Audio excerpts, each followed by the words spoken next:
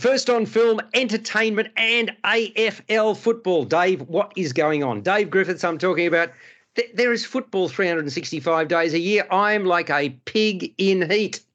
Is that? I know. There is so much going on. I think this is one of the busiest off seasons we have ever seen.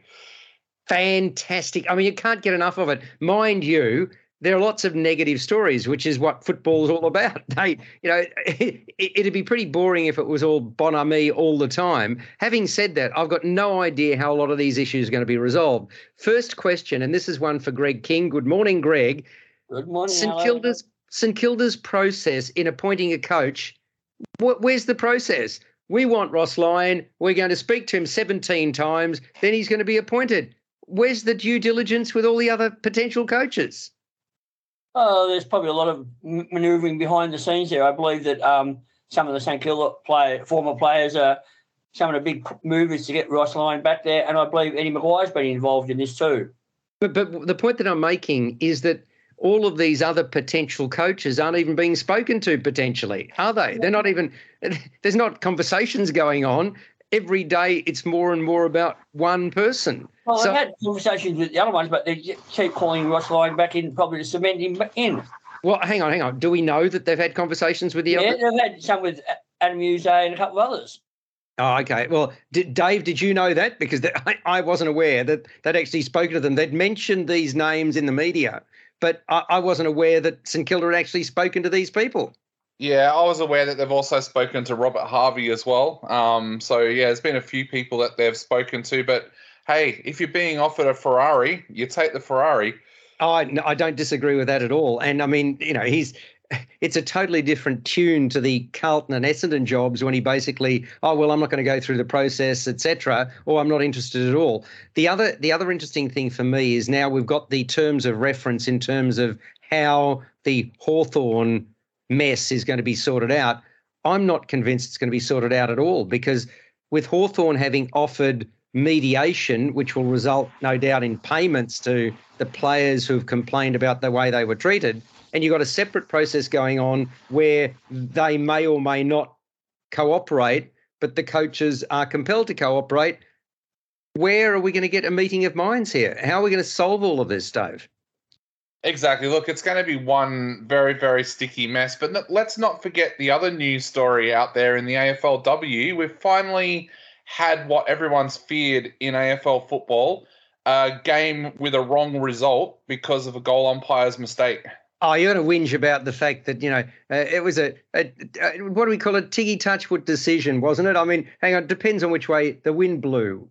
Not really. It sailed through for a goal and an Essendon player touched the post. I'm making excuses here. We're talking about our two teams, aren't we? Essendon and the Sydney Swans. And, we win, you lose. That's the fair result, I reckon. But even taking the teams out of that, isn't that a worry that one day a really important AFL game is going to have a wrong result because of a goal umpire's mistake?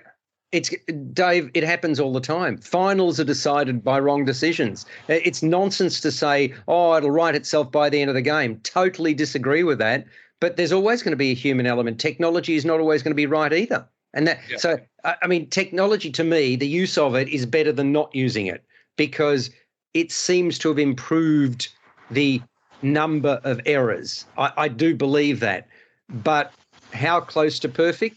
It's judgment. A lot of football is about judgment.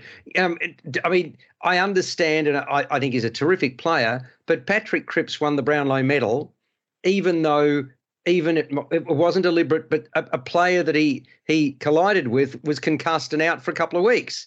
Now, the league didn't like that at all because they're trying to stamp out concussion. Or trying to stamp out head knocks because of the long-term implications.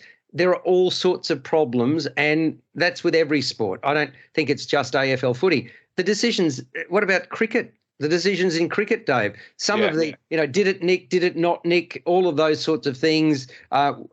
How do we know how accurate the technology is? I mean, why, for example, in a football, why do we not put chips in footballs that could determine whether or not a post is hit or not hit? That's a pretty simple thing, isn't it? Yeah, it is. Yep. So why don't we have that? And Greg, I reckon you should be whinging a lot because you're a St Kilda supporter and you won one solitary flag in, 150 years of football? And that was by the narrowest of margins. So, when's your next flag coming, Greg, in your lifetime, you reckon? Well, that's what they hope Ross Lyon is going to deliver. Exactly, yeah. Now, Peter Krause, I better introduce you because you're actually on board, but you've got no idea what we're talking about, do you? I'm not the least bit interested. In fact, I'm waiting for AFL The Soap Opera as a miniseries. Well, it'd be a great miniseries, wouldn't it? It'd be fantastic. Hey, talking about miniseries, I mean, if you were Liz Truss, how would you be feeling right now? 44, 45 days in charge. It's been a disaster from day one. The King of England sort of utters something under his breath when he sees you, not you again. No, it wasn't quite those words. It was something less sacrilegious, but still it seemed a tainted expression. And within a fortnight, you're gone. And now they're talking about potentially bringing Boris Johnson back. We're talking about a soap opera, are we not, Peter? What was it Paul Keating said about, I think it was Andrew Peacock, a souffle never rises twice? Well, I mean, can you imagine? I'm still somewhat sceptical, but can you imagine Boris Johnson coming back, 6 weeks after he was pilloried by a lot of the people who are now going to vote him potentially back into power? That's not going to happen, is it, Dave? I don't know. British politics in one time it was one of the most stable political environments in the world, and now it seems like they're having more prime ministers than us. It's so weird. But like this prime minister that's in at the moment, like she's, I don't know. It's that's a weird case because remember there was journalists that couldn't even remember her name at the very start of her tenure, whereas normally when a prime minister comes in, it is a huge thing. Everybody knows who they are. But I don't know. It feels like her time as prime minister has been limited from the very start, from when she was sworn in. Yeah, I mean, I suppose she got the job with one hand tied behind her back because the economy is really tanking. And we could be complaining about the economy here, but I'd rather be here than in England at the moment, that's for sure. So the Tories are in a great deal of trouble. They don't know what direction to take, and I think they should return against the Brexit decision and return to Europe. Well, that's an interesting one, isn't it? Because there's a lot of people who've been saying that since the decision was made, we didn't really mean this for it to happen, and yet it has. And yeah, since then, the country seems to have gone backwards. So, but do you think that's going to happen anytime soon, honestly, Peter? Look, it's hard to say because the country is in so much trouble. They have to do something to address it, and even though it's a global issue as well, with what's happening in Russia, etc., I think they might have to reverse decisions, as has already happened. Look, they're still churning out some decent films, mind you. So, but by the way, did you see the story only yesterday morning? Dame Judi Dench had a go at people, The Crown. I think you guys were talking to me about this a couple of weeks ago, and I've never seen it. But you know how it's coming up to more contemporary times and Charles and Diana, et cetera, and Dame Judi Dench sort of made a point of saying this is not fact. This is, pushing fiction. And she was very, very strong. Apparently she's a friend of Camilla. And that was what the story I read talked to me about. And I suppose Dame Judi Dench has got a very big voice in the UK. So whether more people are going to listen to her or not, I reckon that this issue or this season of The Crown is going to be probably as popular as any because people like titillation, don't they? I mean, that's what makes movies. And look, it's funny. Most of us attended the Bros last week, right? And again, there was sort of that to me was one of the most successful events that the studio had. And if you'd done a mainstream movie like that 20 or 30 years ago, it would have caused a lot more controversy than it has today. I wonder how it's going to do at the box office. What are your expectations, Peter, for a movie like Bros? It's hard to say because it didn't do well in America. I'm talking Australia. What do you Yeah, think? I think in Australia it might do better because I think people are looking for comedies, and I think people will go and see a rom-com like this. I spoke to somebody during the week. I'm interested in your views on this too, Dave and Greg. He is a gay guy who, very nice chap like anybody else is, but he said that the sex scenes are probably a bit too much for a non-gay audience. Do you agree or disagree? Look, I have a gay friend who has seen the film, and his biggest concern with the film was that once again, it felt like even though it was a movie that was put together largely by people in the scene, he said it still felt like cliched sex scenes. It didn't feel like what he feels with his partner. So that was his biggest concern. But I think also with what's happened with the film in America, let's be honest, there were certain states of America where it was never going to take off as a film. So, yeah, it's going to be interesting to see how Europe and Australia accepts Bros as a film. I thought the comedy in it was terrific. I really enjoyed what I saw. I think the writing of it was just splendid, and the acting was excellent. Really, really strong. I mean, has there been a mainstream movie as populist as this? Because Breakback Mountain was more specialised. Great film, but more specialised. I think, Peter, were you saying something to me the other day? Is there another populist gay movie you can think of that has got as much publicity? What was that one? Love, Simon, which did extremely well for Sony around the world. Do you remember? I don't even remember it. It's about a gay teenager wanting to come out in his school and his family and looking for love, I suppose. But that wasn't as big a film as this. They didn't promote it to the high heaven, did they? Yes, they did. It had a lot of publicity. Yep. Okay.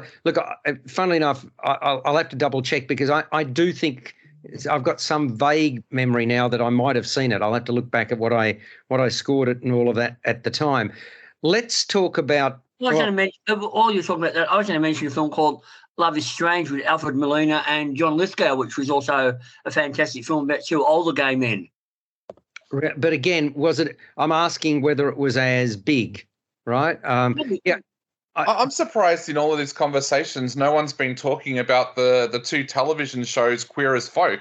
They were both absolutely massive when I was at university, and everybody was watching them. By the way, yes, I did see Love, Simon. So thank you, Peter. And I gave it a 7 out of 10. So there you go. That was at the time. Let's. By the way, I'm just going blank. Did we have we spoken at length about this movie yet, Bros, or we haven't because it hasn't. When No. Next week. Okay. Well. Look, I mean, I don't mind seeing we're talking about it now. I mean, there's no embargo on it, is there, in terms of talking about it? No. So do you mind seeing we're talking about it if we give it a little bit more, conversation now and then? I know we're preempting what might happen next week, but it's a movie that has received a lot of publicity, and I can't remember a time when you've got both stars and the director in Melbourne as one of the first countries in the world to see it. I'm not sure whether are we the first nation outside the United States to screen the movie or not in Melbourne? Do any of you know? I think they said they were going on a tour, so maybe Australia is first. But the other thing that's really unusual about it is that we're talking about a movie that was launched in Melbourne rather than Sydney. Usually the previews go to, or the stars go to Sydney. I'm not sure what happened with this one. I'm very pleased they came here. But as far as I'm concerned, notwithstanding Love, Simon, this is the most mainstream gay movie yet made. And I reckon it's a surefire winner. How broad a winner it is another matter, because I thought it was genuinely funny and at times it was poignant. And the plot, well, it is a universal one with a screenplay by one of the stars of the film, Billy Eicher, and the director, Nicholas Stoller, both of whom I mentioned were out here in Melbourne. And Nicholas Stoller, probably best known for a movie such as Forgetting Sarah Marshall. What else has he done, Nicholas Stoller, guys? What other films do you remember of his? Yeah, okay, yep, Get Him to the Greek. Anything else stands out? No. All right. I mentioned I thought the acting was terrific. You got 40-year-old Bobby, played by Billy Eichner. Is it Eichner or Eichner? I get Eichner with an N. Yep. Okay. Sorry, I apologise to him. But okay. So you got 40-year-old Bobby, played by Eichner. He's an intense, intelligent, single Jewish homosexual who hosts a popular podcast in which he tells people what he thinks, just like we do. And he's just accepted a job as head of the first LGBTQI plus history and culture museum. He's polished, he's erudite when he gets onto the big stage. But one thing Bobby cannot do is to find Mr. Right. He's got the occasional meaningless hookup from platforms such as Grindr, but save for sex, there's no connection. And then in a club, he sets eyes upon this buff individual called Aaron, played by Luke McFarlane. He's a lawyer specialising in wills, who is not on the social media platform Grindr, and he also happens to like country music. Long-term connection is not a thing for Aaron either. So for neither of these two characters, Bobby or Aaron. And yet, despite him frequently disappearing, that's Aaron, he and Bobby hit it off and they become an item. But not all is smooth sailing, as Bobby's full-on personality and Aaron's interest in an old sporting chum get in the way. And on top of that, Bobby and his executive team at the museum are constantly at loggerheads. Aaron, well, he really hates his job.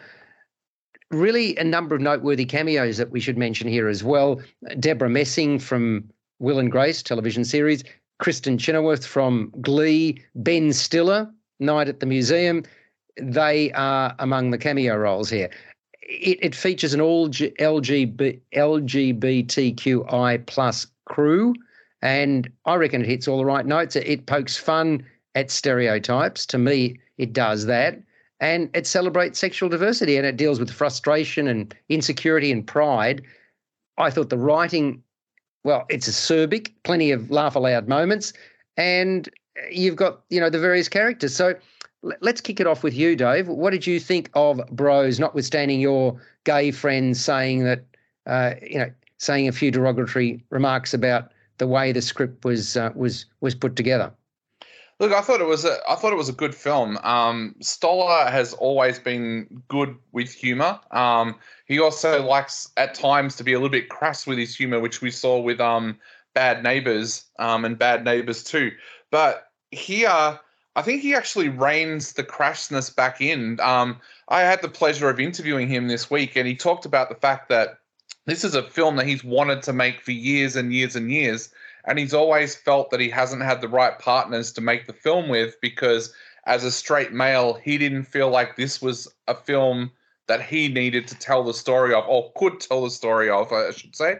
But I thought he reined in a lot of that crassness that he's had in his other films. He's made this a more poignant film. There were some genuine laugh out loud moments in there. I don't think I've heard an audience laugh so much in a comedy for years. So I think the characters are interesting. You like the characters. There did feel like there was something missing, and I thought a couple of scenes ran over long. But for the general part of it, it was a good rom-com. Yeah, it really was. Some of the scenes, there were a couple of scenes. There was one on a beach that I think went on for too long, Peter. But I thought it was a strong film. What did you think? No, I think it's a very good relationship comedy. The quality of the writing, as you've both mentioned, is excellent. Obviously, Billy and Nick spent a lot of time fashioning the script and making it very amusing, with lots of cultural references and in-jokes, etc. And it was great to see Deborah Messing in that cameo appearance, sending herself up Yes. from the Will and Grace sort of television series. And it's interesting how people are commenting on the sex scenes. We don't comment at all or balk at all at heterosexual love scenes, and some of them can be quite explicit, and Forgetting Sarah Marshall and other films like that, rom-coms, have also gone into sex scenes in a bit more detail. And yet here we have a homosexual sort of relationship and sex scenes, and we start to question it. And yes, Dave, you're right. In America, there were some states that were obviously put off. by that. But that's a great shame because Peter, I agree with the commentary, but I think it says that as enlightened as we'd like to think we are, we're not enlightened at all. I don't necessarily agree with that. I think there is a small pocket of people who are very conservative and will object, but I think we are much more enlightened, certainly in Australia, than aspects of America. So, look, I was quite impressed by the writing and the quality of the film. The relationships were well developed between the two men, and I really enjoyed it. But I would say that we're on the road. We are on the road to greater tolerance and so forth, but I don't think in Australia we're there either yet. I think we're on the road. Would you disagree with that, Carrie? I disagree with that. Otherwise, we wouldn't have agreed to gay marriage. Oh wow. Okay. Well, what do you think about that, Greg? Do you think we're fully enlightened in Australia or not? Probably not yet, but we're moving that way. We're a lot. And that's the point that I'm making. That's exactly the point I'm making. We're moving in the right direction, but we're certainly a long way from being tolerant. Do you think we're a tolerant society, Peter? I think, generally speaking, we are. Again, there are always going to be exceptions, and we've found that in a number of examples culturally of late.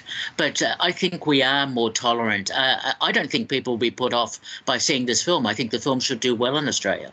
It's interesting. There was an article over the last few days, I don't know whether you read it, Peter, that the rise of anti-Semitic sentiment and neo-Nazism has reached a zenith at the moment in recent history. And there was a researcher who looked at 8 separate groups, and a lot of the intolerance is coming from younger people, according to this report. I don't know whether you read that or not. This, again, it gets to the heart of tolerance. And to me, there's still a great deal of intolerance.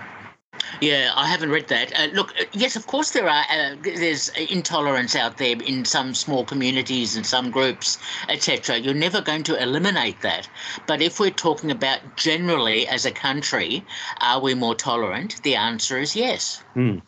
Greg, have you seen Bros as well, mate, or not? Yeah, I was there on Sunday night to watch the preview as well. I enjoyed it. I thought this was a wonderful gay romantic comedy there. Some very funny lines there.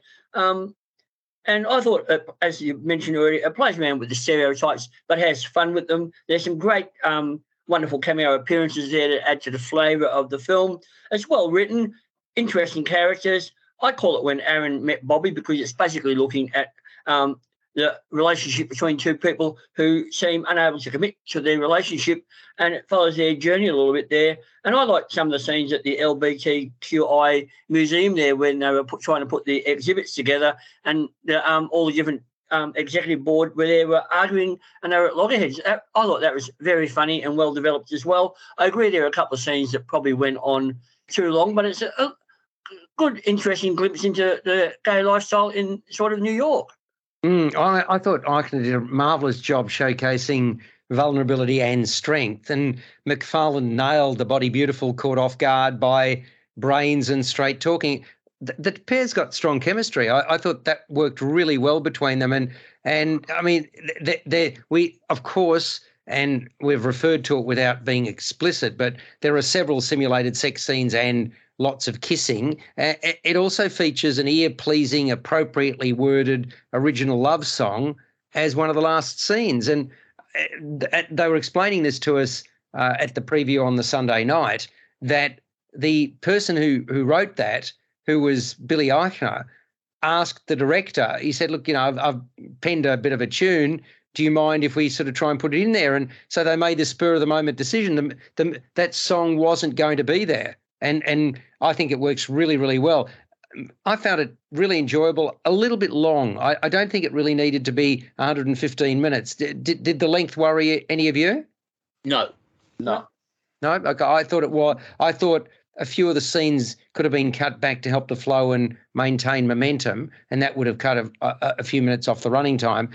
And look, it's I like the fact that it's completed with big screen backing. Right, I mean, it's a film that has got a big studio behind it, and bear in mind it was shut down like so many others were because of COVID. They picked it up and ran with it when they could. It's got the appeal of populist movies to me, like Bridesmaids, that producers such as Judd Apatow have been associated with. So, and he's one of the producers here.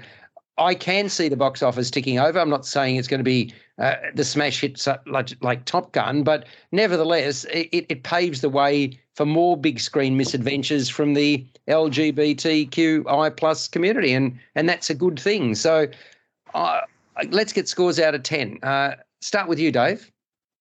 Look, I'm going to give this one 7 out of 10. I think that it did have some faults, but generally it was a good rom-com.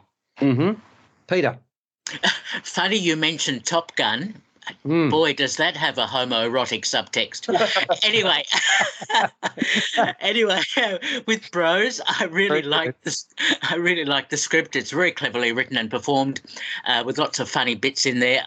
8 out of 10 from me. And Gregory King.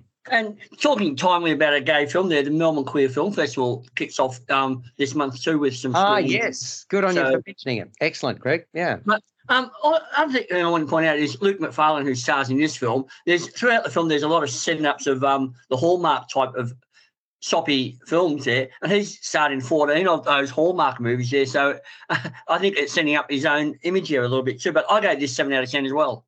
And I gave it 7.5. So we're all in the same territory with a movie that opens next Thursday or this coming Thursday, depending. Actually, that's oh golly, this is a constant debating point between my wife, who was born and bred in South Africa, and me. So if we say next Thursday, is that in? Well, this is Sunday, so is that in 4 days' time, or is it Sunday? It is. That's how I view it. Yeah.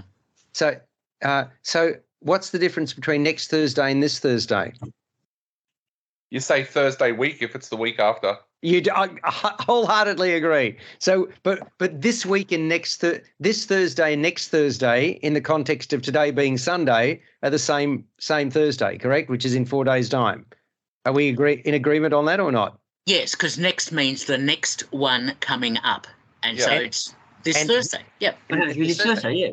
Yeah, exactly. So I should bring my darling wife into this conversation because we've had so many discussions about it, and we end up just sitting around laughing. It's just the English language is a wonderful thing. I had cause to go to an appointment during the course of the week, and somebody had sent a report, and the report didn't put the comma in a place the comma could have meant it should have been.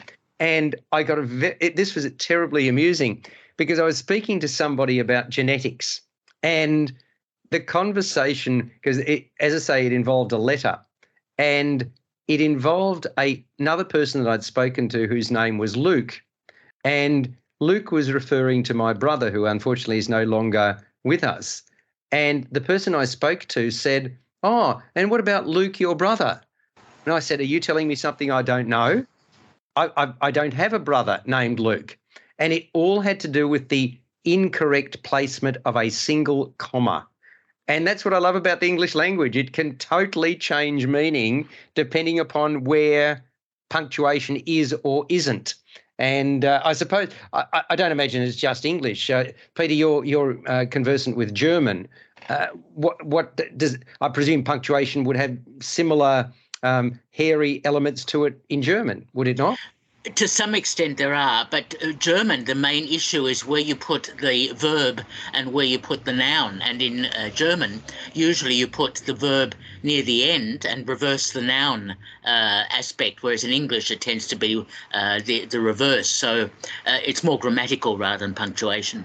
A question without notice about your linguistic skills. I know my mum and dad came from Europe, and where it's common to speak, write and read many, many languages. And I really admire that. Were you a German speaker from a young age, or did you pick it up more, when you were a little bit older?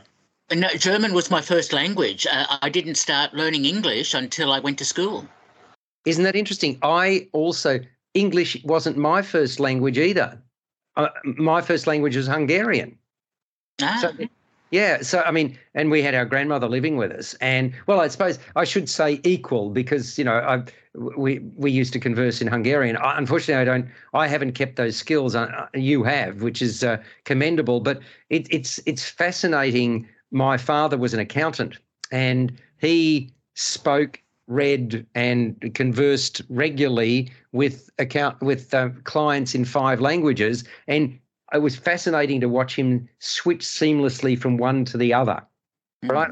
I mean, it's fantastic. He was an interpreter and at the Olympic Games and places like that.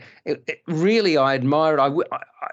At times, we think English is the be all and end all, and there are so many other languages and cultures that it would be great to be able to be conversant on in foreign tongues. And this is where I also have an issue, and I know we talk about movies a great deal. Those people who refuse to go to a movie that they have to read because it takes too much hard work, I reckon they're missing out on a great deal, because some of the best movies are not made in Australia and the United States and England. So, and Peter, you're a big advocate for foreign language films, aren't you? Absolutely. And I mean, World Movies and SBS does have a good audience for subtitle films. And I think people will go to subtitle films if they're good quality films.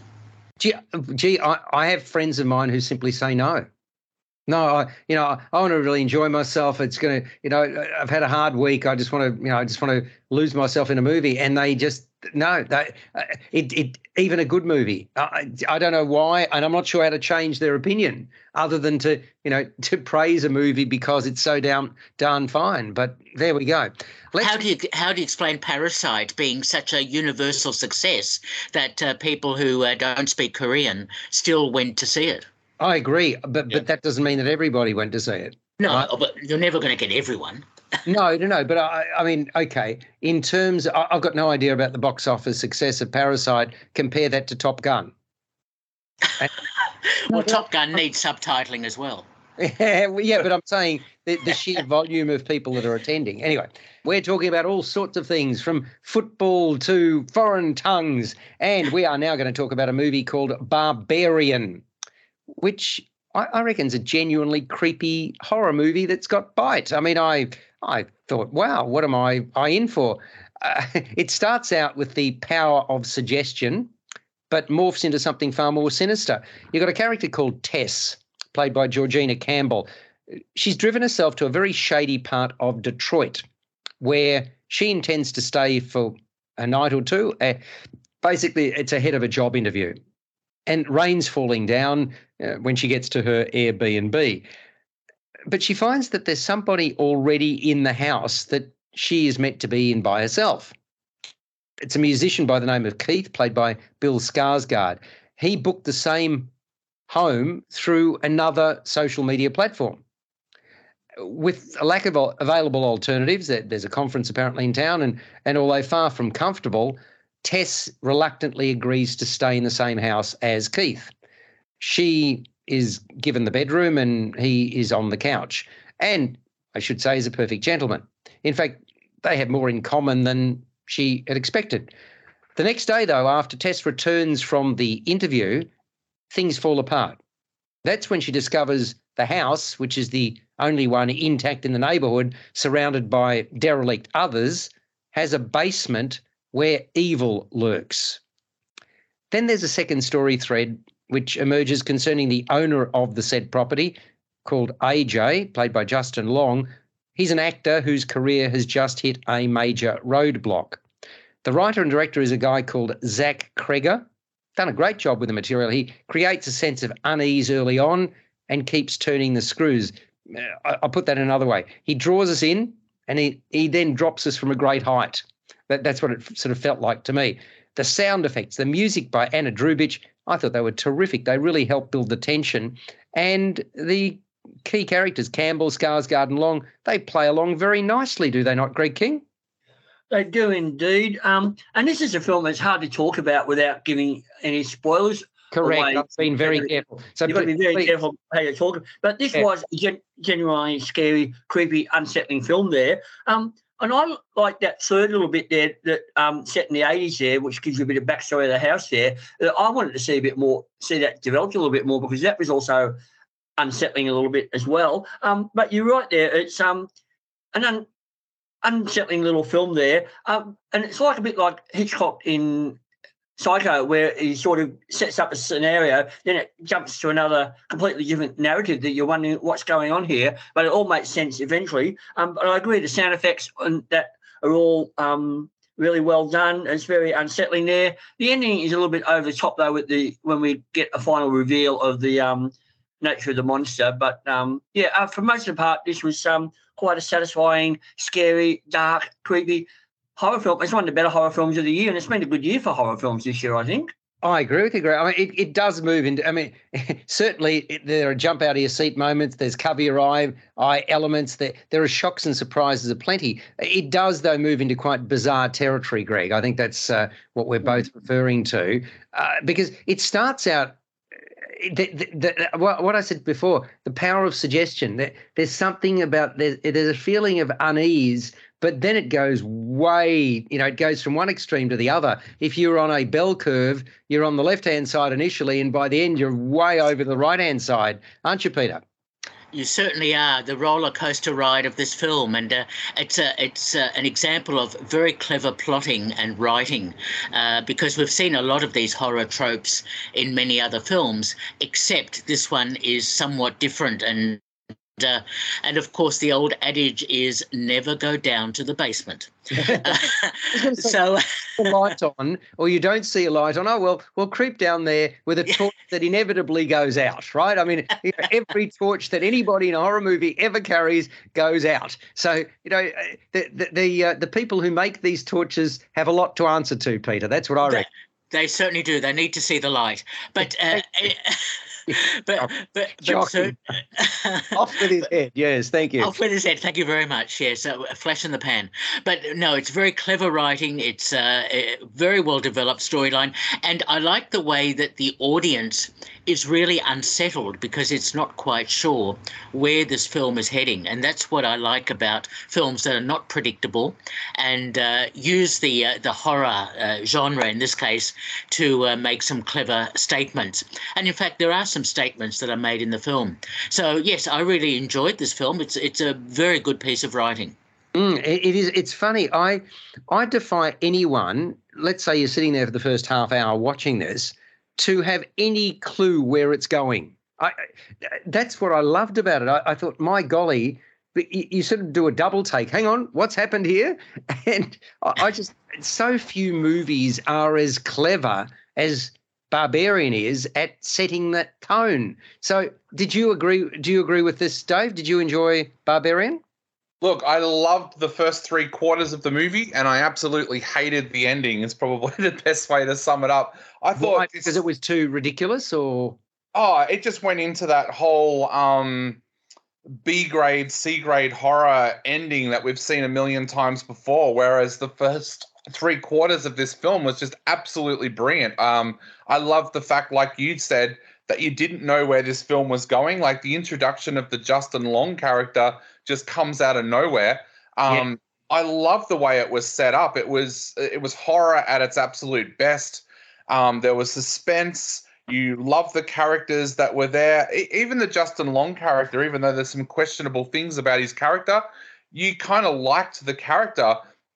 But just the finale, I found the finale went into, it's almost like those first horror movies that Peter Jackson made, where he had the idea behind the film, but then it went into this horrible, almost D-grade horror style that just doesn't do anything for me at all. I thought that, this film, I was actually going home thinking of ways I would have ended the film in a better way, but I loved the first 3/4. I just think a lot of really serious horror fans out there are going to be really, really disappointed with that finale because it's something we've seen so many times. Yeah, sorry, somebody else was going to say something at that point? No, it's got a bit of a jump start on the feed. I got to say that I reckon that the three key characters here, Campbell in particular, inhabits Tess's nervy role really well, and I thoroughly enjoyed that performance. Skarsgård, his character is more chilled, and then you got, as you mentioned, Long entering the fray later as AJ. Quite a backstory to him as well. So it's a very strong movie that could have finished better. I think we sort of, that seems to be the agreement between us today. Let's get a score out of 10 from you to start things off, Greg. Oh, look, I like this. Like you, I have a few doubts about the ending there, but I'm going to give it a strong 7 out of 10. And it's a very hard film to talk about. You've got to be careful not to reveal too much about the plot because it'll ruin the surprises. Absolutely agree with that. Peter Krause. I don't agree about the ending being a misadventure. I think it actually ties the story and the threads together quite well. I actually really like that. So, no, I like the film very much. The cleverness is apparent. 8 out of 10. Okay. Dave Griffiths. Yeah, I'm going to give it a 6 out of 10. I think. Really? Yeah, I didn't like the ending at all. And unfortunately, if you can't write a good beginning and you can't write a good ending for a film, it's a little bit of almost a fail for me. Oh, boy. I thought this was a very strong 7.5. I would have given it more if the ending was a little bit more plausible, shall we say. But it's a really good film, one worth seeing, called Barbarian on J-Air 88 FM. Now, the big Hollywood blockbuster movie of the week, Black Adam, M-rated, 125 minutes. And we had the good fortune to see it in IMAX. Boys, do you agree the best possible way to see a movie is at an IMAX theatre? The absorption in what goes on, the pictures, the sound. We're very privileged that we still happen to be the only state in Australia, and we have been for the last, 3 years or so, to have an IMAX theatre. Do you all enjoy the experience as much as I do? Whenever I get an excuse to go there, I go. Peter? Yeah. Well, I didn't see the film at IMAX, wasn't invited, but yes, IMAX is a great process for films that are appropriate. And what about you, Dave? Oh, look, I love it. Second biggest screen in the world. We are so lucky that's in our city. Is that right? I didn't know that. Second. So I got to ask, where's the biggest?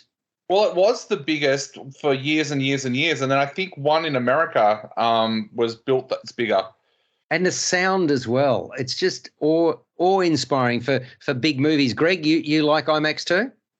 Yeah, when it's done well, yes. Not many big feature films like this are made purely for IMAX, so they have segments made for IMAX. But I didn't see this. I didn't see this in IMAX either. No. But even if they're not made for IMAX, it's a big experience and this on the big screen, with the sound almost immersing you in it. Yeah, exactly. That's the point. So, look, it's a film for fanboys, Black Adam, and I hope I can. I mean, fanboys. I'm talking generically. So, fangirls, non-binary specific. It's mired in mythology, which will be far more meaningful to those who have read the DC comics, which I had not. It's the character hailed as the slave who became a champion. It's the story behind Teth, T-E-H Adam, Teth Adam, who becomes Black Adam, and that's played by Dwayne Johnson. The action moves from the ancient city, and this is obviously presumably a made-up name called Karnak, where Adam is enslaved before being gifted almighty powers and imprisoned, and then it moves to 3,000 years later when he is freed. Now, he's actually been jailed by mystical wizards deep within the Rock of Eternity. That's a place that serves as the source of all magic.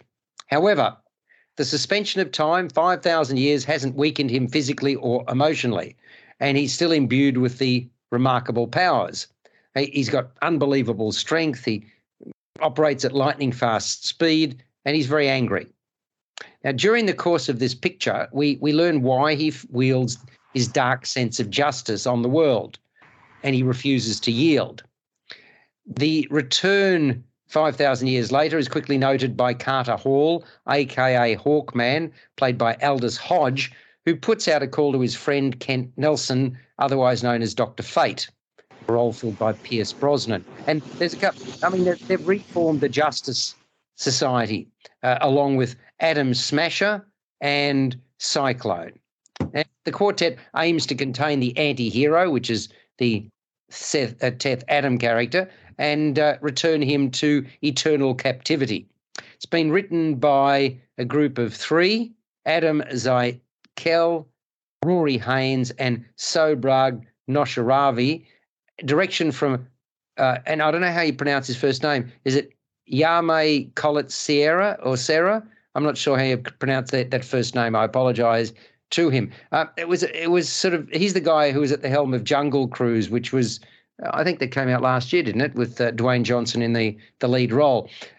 Look, unless you've got a decent understanding of Black Adam before entering the cinema, the film's really convoluted. I thought I was playing catch-up most of the way through. It's a visual effects extravaganza, fight sequence after fight sequence. IMAX is the perfect vehicle for the imagery and sound, mind you. When it comes to the storyline, look, none of it's all that inspiring. The plot's ho-hum, really no different to the many other superhero movies that we've seen. And Johnson, look, he's okay. He maintains his stern visage that is required to maintain throughout. Always looks good on the screen. I thought Sarah Shahi, her performance as Adriana, the freedom fighter who retains her humanity, was pretty good. And there's more than a little get up and go about Bodhi Sabongui, who plays the character I've just mentioned, Adriana's street smart teenage skater son, Eamon. So they're the sort of three key characters. I don't know about you, but I found it difficult to understand the narration that kicked off the movie. Now, I'm all for diversity and of characters and sounds, etc. But I just thought the narration was really ordinary at the very beginning. I did not understand it. It was too quick. And also some of the subsequent dialogue wasn't clear either. Why, Dave? I mean, that doesn't make sense. I didn't find that to be an issue at all, actually. I thought that I know I'm coming from this film probably a little bit different to the rest of you in that I'm a huge DC fan, so knew about the character of Black Adam. I think it works as a big, dumb action film. It's probably the best way to put it. Really? Yeah, no, I thought it worked. I thought it was interesting to see a character come to the fore that you don't normally see come to the fore for DC. And of course, the whole idea for this film was generated from the fact that Dwayne Johnson once posted online that if he could play any superhero, he would like to play Black Adam. So that kind of fed that seed, and they've been trying to find a way to bring Black Adam into the DC universe for a while now. He was supposed to be in Shazam. I think he was supposed to be in Suicide Squad. They ended up bringing him into this one. I think where comic book fans are going to love this film is it raises a lot of the questions that we've had for years and years, such as why, when something happens in America or Europe, are the Avengers or the Justice League there straight away, but you'll have a country like this country in Africa that's been in oppression for years and no one's ever come to save them. No Superman, no Batman, no nothing like that. I think that was a really good point that this film needed to make, because it's something that the fans have been asking for a long time. I think it also touched really well on, can you be a villain and a hero at the same time? It did have some errors. I thought it brought in too many characters. It made the same mistake as the Eternals.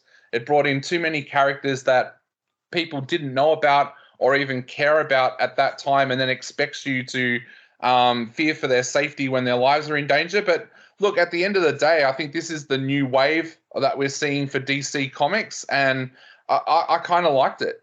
Wow. Oh, I was so disappointed in it, Dave. I really was. I wanted so much more. Peter, you haven't seen it yet, or you have?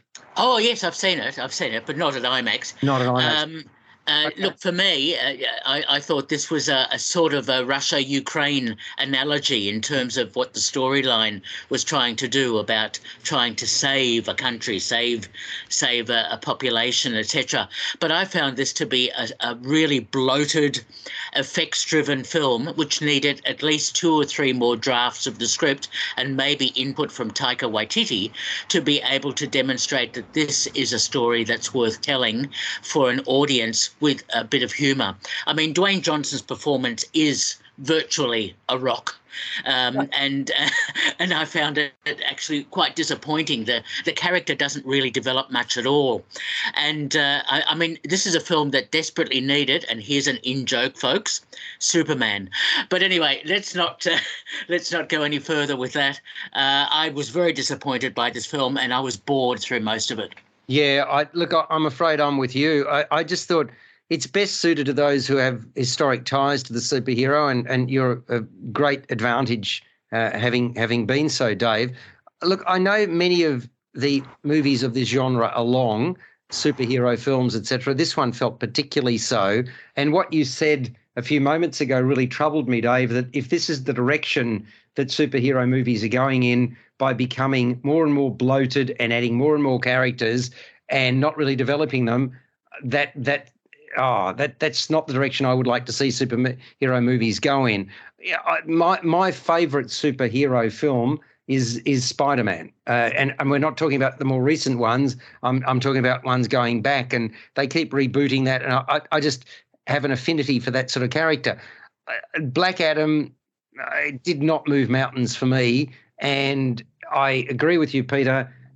Stern rewriting and tightening and more substance would have been very much more user-friendly than just fight after fight after fight. And yeah, let's do it again. Let's pack up our belongings and do it a third and a fourth and a 53rd time. So I'm giving it a bare pass, and I was reluctant to do that. It's rated M. It runs for 2 hours and 5 minutes, 5 out of 10. Peter? I can't even pass it, I'm afraid. 4 out of 10 from me.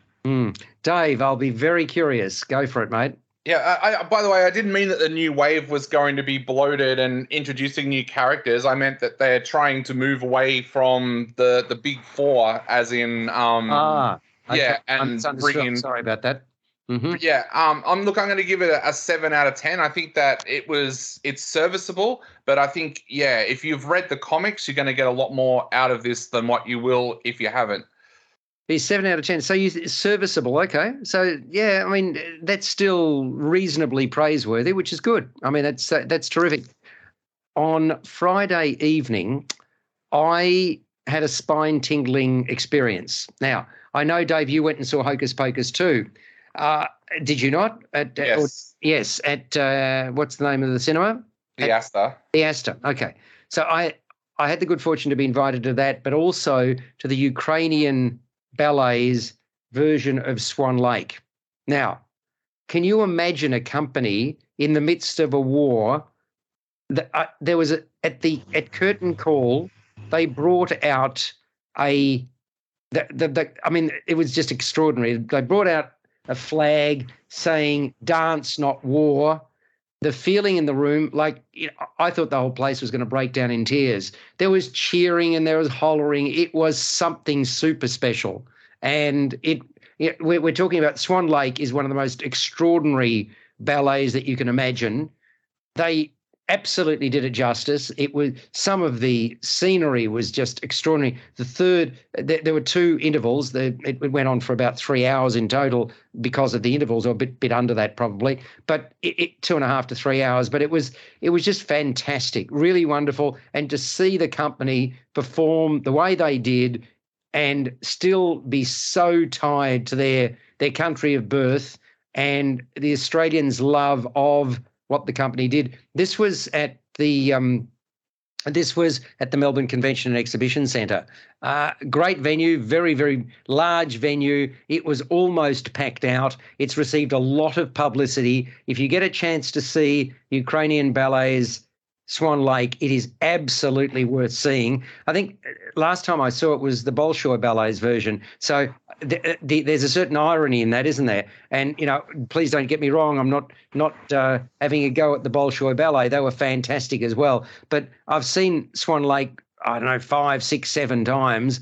And the music is just divine, let alone the dancing, the pirouettes and the beautiful white swans and the dastardly black swan.